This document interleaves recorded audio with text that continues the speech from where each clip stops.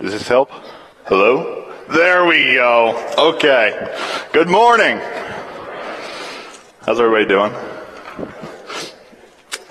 We have had an amazing several months as a church, hearing from our various elders studying through the book of Colossians. Through all of them, over almost a dozen weeks of teaching, one message has been proclaimed above all: the supremacy of Christ and our need to follow him. As well, I want to thank Matt McDermott for preaching 2 weeks ago, and for whether we're talking about Matt McDermott's sermon or any of the elders. If you've missed any of them, I would highly suggest going back on our website and watching them. They are well worth your time. We have one more week until Pastor Tim is back from his sabbatical. So I was asked to step up to the plate, I guess you could say. I'm Pastor Stewart. I work with the youth ministry here at Big Woods Bible Church. But most importantly, my prayer here is this morning that God's word will be faithfully proclaimed and faithfully preached. And on that, let's go to him in prayer. God, thank you that we can just come together this morning to open up your word, to study it, to learn about you, and to learn who we are before you, God. And as we go forward, God, I pray that our hearts would be open, that we would look to you for guidance, and that your Holy Spirit would work within us. And God, I also pray for myself, that God, you would guard what I say and make sure that nothing that comes out of my lips is against your word. As we go forward, let us honor you. In your name we pray. Amen. So our text this morning, I decided to jump to something entirely differently. If you turn to Mark 10, 13 to 16, we're going to be there. I'm going to be reading from the ESV. I'm going to give you a second to get to that passage. Mark 10, 13 to 16. It should be on the screens in front of you as well.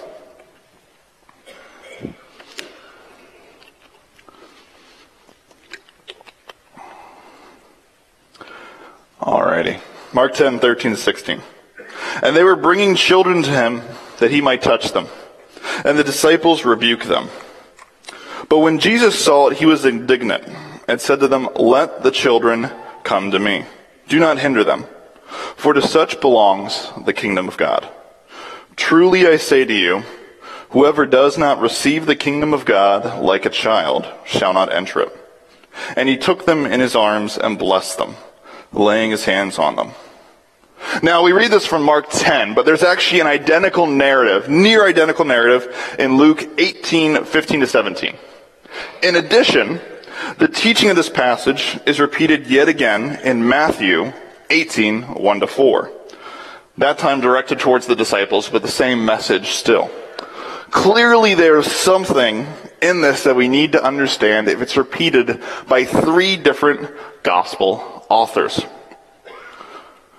So let's dive into it. Back to Mark 10. People are bringing children to Jesus. Now, we can probably presume that the people bringing these children are most likely the parents. It's never spelled out, but we can probably assume that. And they're bringing their children to be blessed by Jesus. This seems somewhat odd to us today. But parents bringing their young children to great men, great teachers, rabbis, would have not been unusual at this time in Jewish culture at all. However, both Matthew, Mark, and Luke are entirely lacking any sort of detail on this, so it's not the point of the narrative. As well, the disciples are trying to stop the children from coming. The disciples are probably thinking these children are just not worth Jesus' time. They're still fallen, immature in their understanding of the gospel and of what Jesus is about, so we have to forgive them for that. And Jesus actually rebukes them for this. Let the children come to me. He says, "Do not hinder them, for to such belongs the kingdom of God. Truly I say to you, whoever does not receive the kingdom of God like a child shall not enter it." So the primary question, the question we have to answer to understand this text, is what does it mean to receive the kingdom of God like a child? Maybe the first question even before that is, what is the kingdom of God? It's an unusual phrase. It's a phrase generally only used within the Gospels. And even more so, it's generally only used by Christ, more so than any other individual. We could spend weeks tearing it apart and studying it in detail, but if we want to be brief, it's God's redemptive reign. The kingdom of God was inaugurated by Christ in Mark 1:15. Christ describes himself as the kingdom, Luke 17:21. And Christ is and will be the king of this kingdom, Revelation 19:16. To receive this kingdom, to receive God's redemptive reign, is to acknowledge the truth of the redemptive reign of God, the truth of the gospel. The good news that our King has come, that he has lived a perfect life. He's died a death that he didn't deserve and rose again to defeat death and sin. Our receiving the kingdom, our accepting the gospel, is recognizing God's redemptive reign. Not only in our own lives, but in all things. In short, to receive the kingdom of God is to accept and recognize the truth of the gospel. But how are we to do this like a child? What do the authors mean when they're advocating for us to receive the kingdom of God like a child? What childlike aspect are we to have in regards to the gospel, in regards to our faith? That's the question I really want us to tackle today. And maybe we first need to qualify, okay, what does a childlike faith not mean? What are the things they don't mean by this? A childlike faith does not mean a childish faith or a childish nature. We are not called as children, we're not called as Christians, we're not called as Christians to be immature children. Colossians 1:28-29 calls us to be taught with all wisdom so that we may become mature in Christ. We're not called to immaturity. 1 Corinthians 14:20 says, brothers, do not be children in your thinking. Be infants in evil, but in your thinking be mature. And if we want maybe the best example, if we would look at the book of Proverbs. The book of Proverbs is written as a father to his son, to instruct his son and to move him towards maturity, towards wisdom, not childishness. So as Christians, we're not called to childishness in our life or in our thinking, yet we are called to a childlikeness in some aspect of our faith. And maybe it could be innocence. Children are pure and innocent, right? Maybe we need to come to Jesus that way. Well, for one, the idea of children being innocent is somewhat of a Western society invention. The authors and the readers of this original gospel would not have thought of children as innocent. It's kind of a Renaissance on thing if you look historically. As well, since I've got a bunch of people smiling back at me, you know children are not per se innocent. You don't need to teach your 3-year-old to lie. You don't need to teach your 4-year-old to talk back. You really don't need to teach your 14-year-old to talk back either. If you have a kid and you have brownies on the table and you say, don't eat the brownies, and you come back 5 minutes later, and you're like, did you eat the brownies? No. Is that smeared all over your face then? Children are not innocent. We don't need to train them to sin. As well, this is contrary to the entire rest of Scripture. The entire rest of the Bible teaches that we are sinful and fallen people.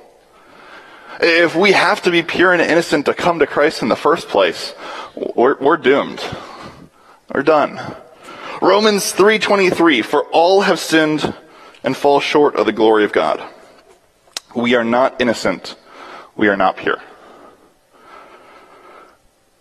So if this passage is not referring to a childishness of our faith, I guess we could say, and it's not referring to us being innocent, what is this childlikeness we are called to have?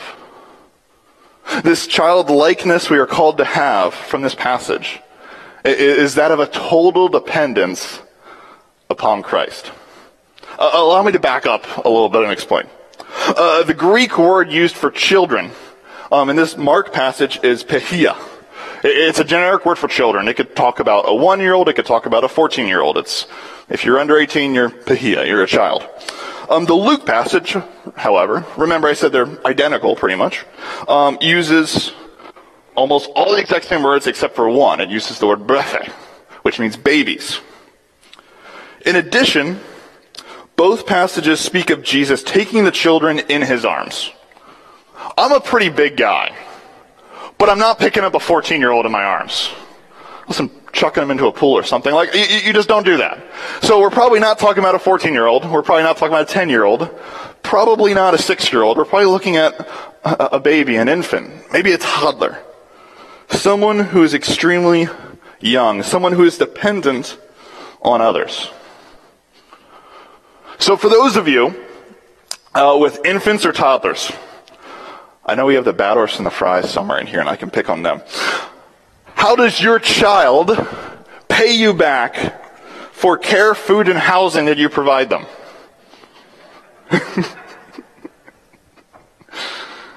I'm guessing from that laughter, we already know what the answer is. They don't. Maybe dirty diapers. We'd rather them keep those, but they don't pay us back. They can't possibly pay you back for that. They are dependent upon you for simply gifting those things to them. Your infant is not going to get a part-time job and start paying you back for baby food.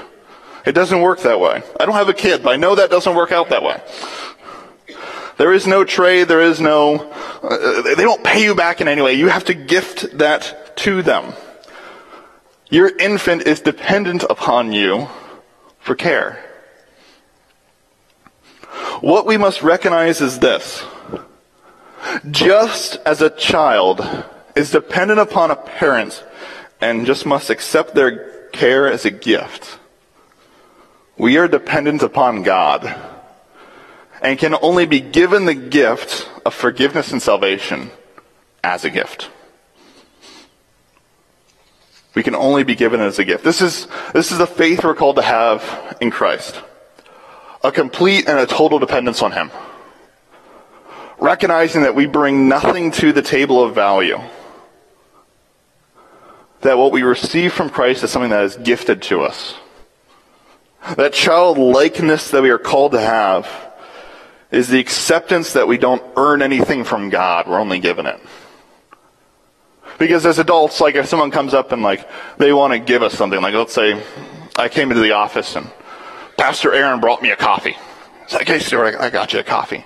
As adults generally like, okay, I got to pay you back somehow. I might not pay you back in the moment, but I'm going to like give you a coffee next week. Whereas children, they're just, well, I hope we don't give children coffee. They don't need it. But like, if we give them something, they're just like, yay, it's great. They accept it as a gift. Just as we are called to accept our salvation and forgiveness as a gift. Because that's the only way it can be given to us. Period. If you don't believe me, let's look at the very next narrative in Mark 10. If you read on down the page in your Bibles, unlike the childlike dependent faith we're called to have, there's a narrative of the rich young man, or it might be listed as the rich young ruler in your translation, in Mark 10:17-22. And he takes a different approach to this. He approaches Jesus and says, "Good teacher, what must I do to inherit eternal life?" And Jesus engages him in discussion, and there's some back and forth, and Jesus tells him the commandments, and then the young man replies, "Teacher, all of these I have kept from my youth." The young man attempts to justify himself. He is trying to justify why he should have eternal life. But we know, not only from this narrative, but also throughout Scripture, especially if you read through Romans, that our holiness, our keeping of the commandments, is always going to fall short. It's never going to be enough. His holiness, our holiness, is never going to justify ourselves before a holy God. Now, you might respond, well, if that young rich man had just stole his possessions, if he had done that deed like Christ asked, it might help. It might even make all the difference. And I would strongly disagree with you. Our good deeds are not enough. Isaiah 64:6 says that all our righteous deeds are like a polluted garment. Other translations might say that all of our good deeds are like a dirty rag.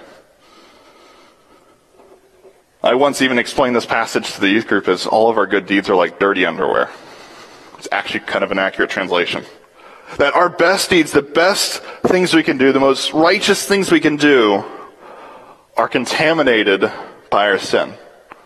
They fall desperately short of God's standard. And I'll be honest, have you ever tried to pay off a debt with dirty laundry? You ever try to pay someone back with dirty underwear? It's not really worth a whole lot, is it? In fact, if you owed me $5 and you tried to pay me back that way, I'd say please keep it. I don't want it. It is not capable of paying off our debt and justifying ourselves. It's worthless. And finally, our abilities, our gifts, talents, whatever you want to call it, are not enough. There is no heavenly NFL-like draft to becoming a Christian. God does not look down from heaven and think, man, I think that Stewart guy's pretty cool. I want him on my team. There are more competent, there are more organized, there are more cool, awesome, capable individuals than myself by far, who are much better teachers and preachers who God could have placed in this position than me. And if we're going to be entirely honest, God could just come down from heaven and preach this morning and do a much better job than myself or any other human could have possibly done. I am unnecessary, you could argue, to God. God using fallen people in ministry is not due to his need for us. It is a blessing for us that God uses us because we don't have things of value amongst ourselves to offer back. God gifts us the opportunity to serve him and to be a part of his plan on this earth. We bring nothing to the table. Our self-assessed holiness is not enough. We fall desperately short of his standard. Our righteous deeds, like Isaiah says, are dirty rags, falling yet again short and tainted by sin. Our abilities are honestly inconsequential because God could do a better job all by himself if he desired. We do not follow the gospel. We are not given the gift of eternal life by some quality which we possess. We are given it as a gift from God. I can't stress this enough. We are children dependent upon him, bringing nothing of value. There's no bargaining or trading because we have nothing to trade. And even if we did have something to trade, who knows what that would be, it certainly would not approach even close to the worth, the value of what Christ gives us. The forgiveness of our sins before a holy God and salvation to spend eternal life with him. This utter dependence and total reliance upon the undeserved generosity and undeserved grace from God is what's to be the mark of Christians. And it doesn't matter who you are. I don't care if you're an inerrancy-affirming Calvinist or someone who just picked up the Bible for the first time last week. Whether you are the most moral person, philanthropist that you know, or a convicted felon. Whether you're an individual who holds 3 PhDs, or you're just some kid in elementary school. We are all equally lost and equally dependent upon God's grace for salvation.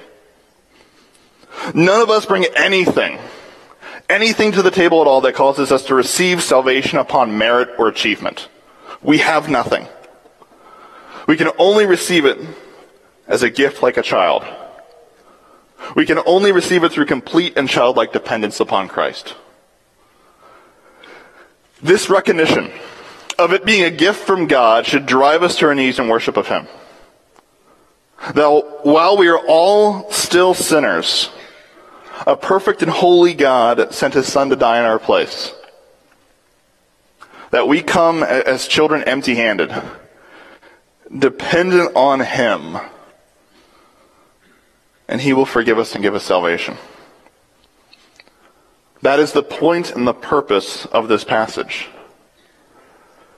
That Jesus wants us to recognize that just as an infant is dependent upon their parents, we are dependent upon God for His grace, for His gifting.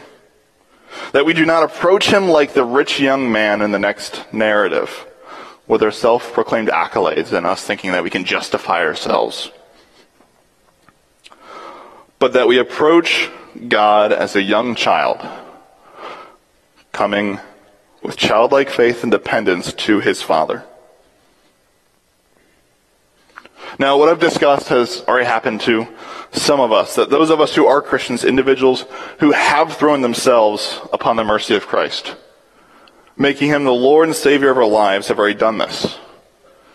And that's wonderful. But I do not want us to be mistaken that this is a fact that we can sort of push off to the side or now forget about. On the contrary, this is something that we must continue to remember as we continue our walk with Christ. So there's 2 points of application I want us to discuss just a little bit further this morning. We are, as children of God, still dependent on Him. We are still children dependent on their Father.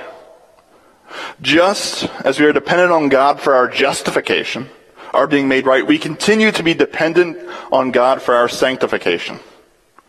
It is God who continues to work within us, transforming us into the likeness of His Son.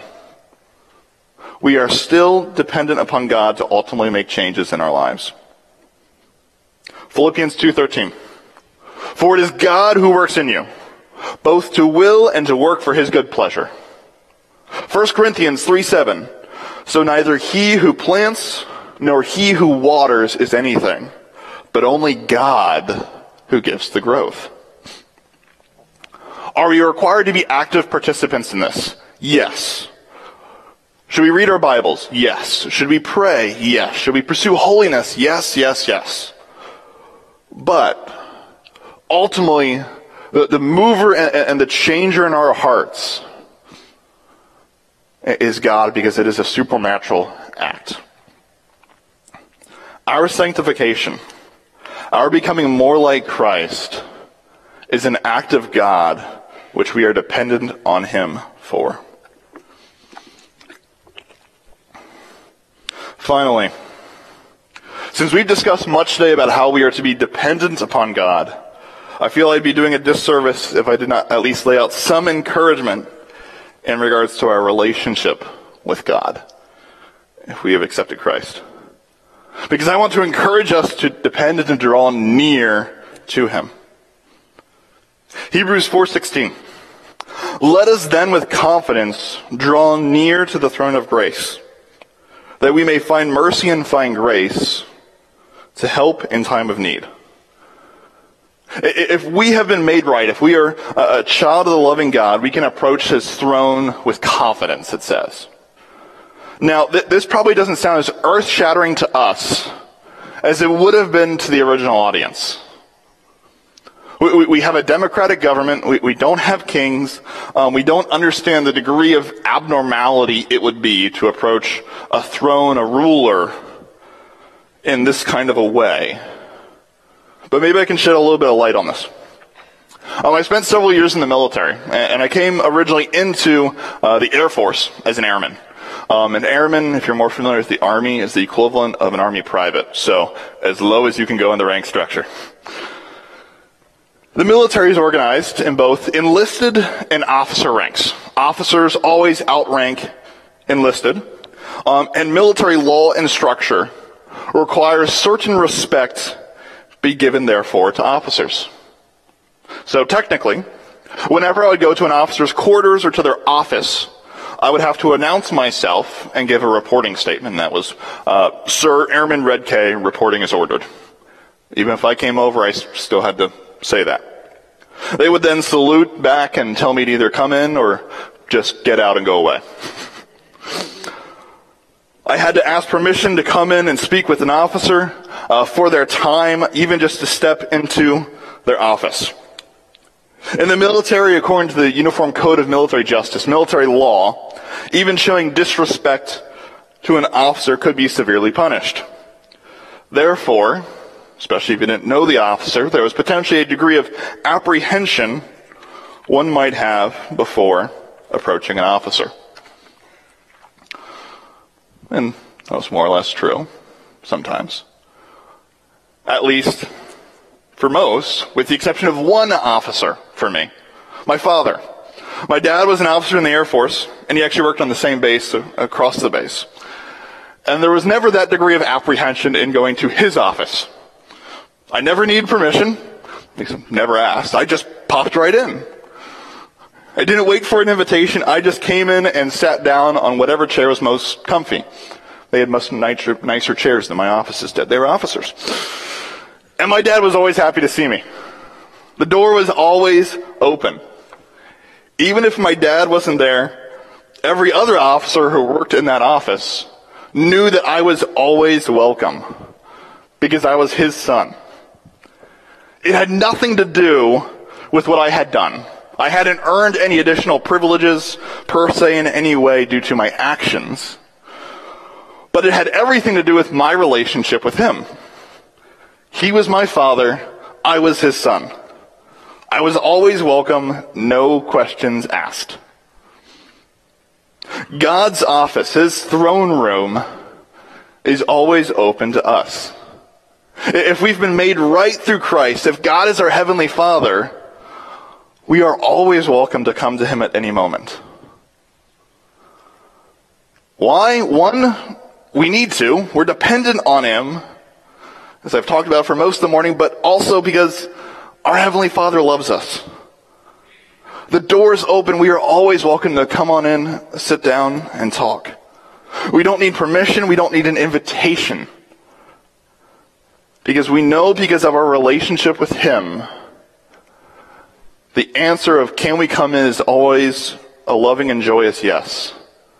The answer of do I want to see you, do I want to speak with you is always a yes. We can always come to God in prayer for help, for guidance, because we are beloved sons and daughters.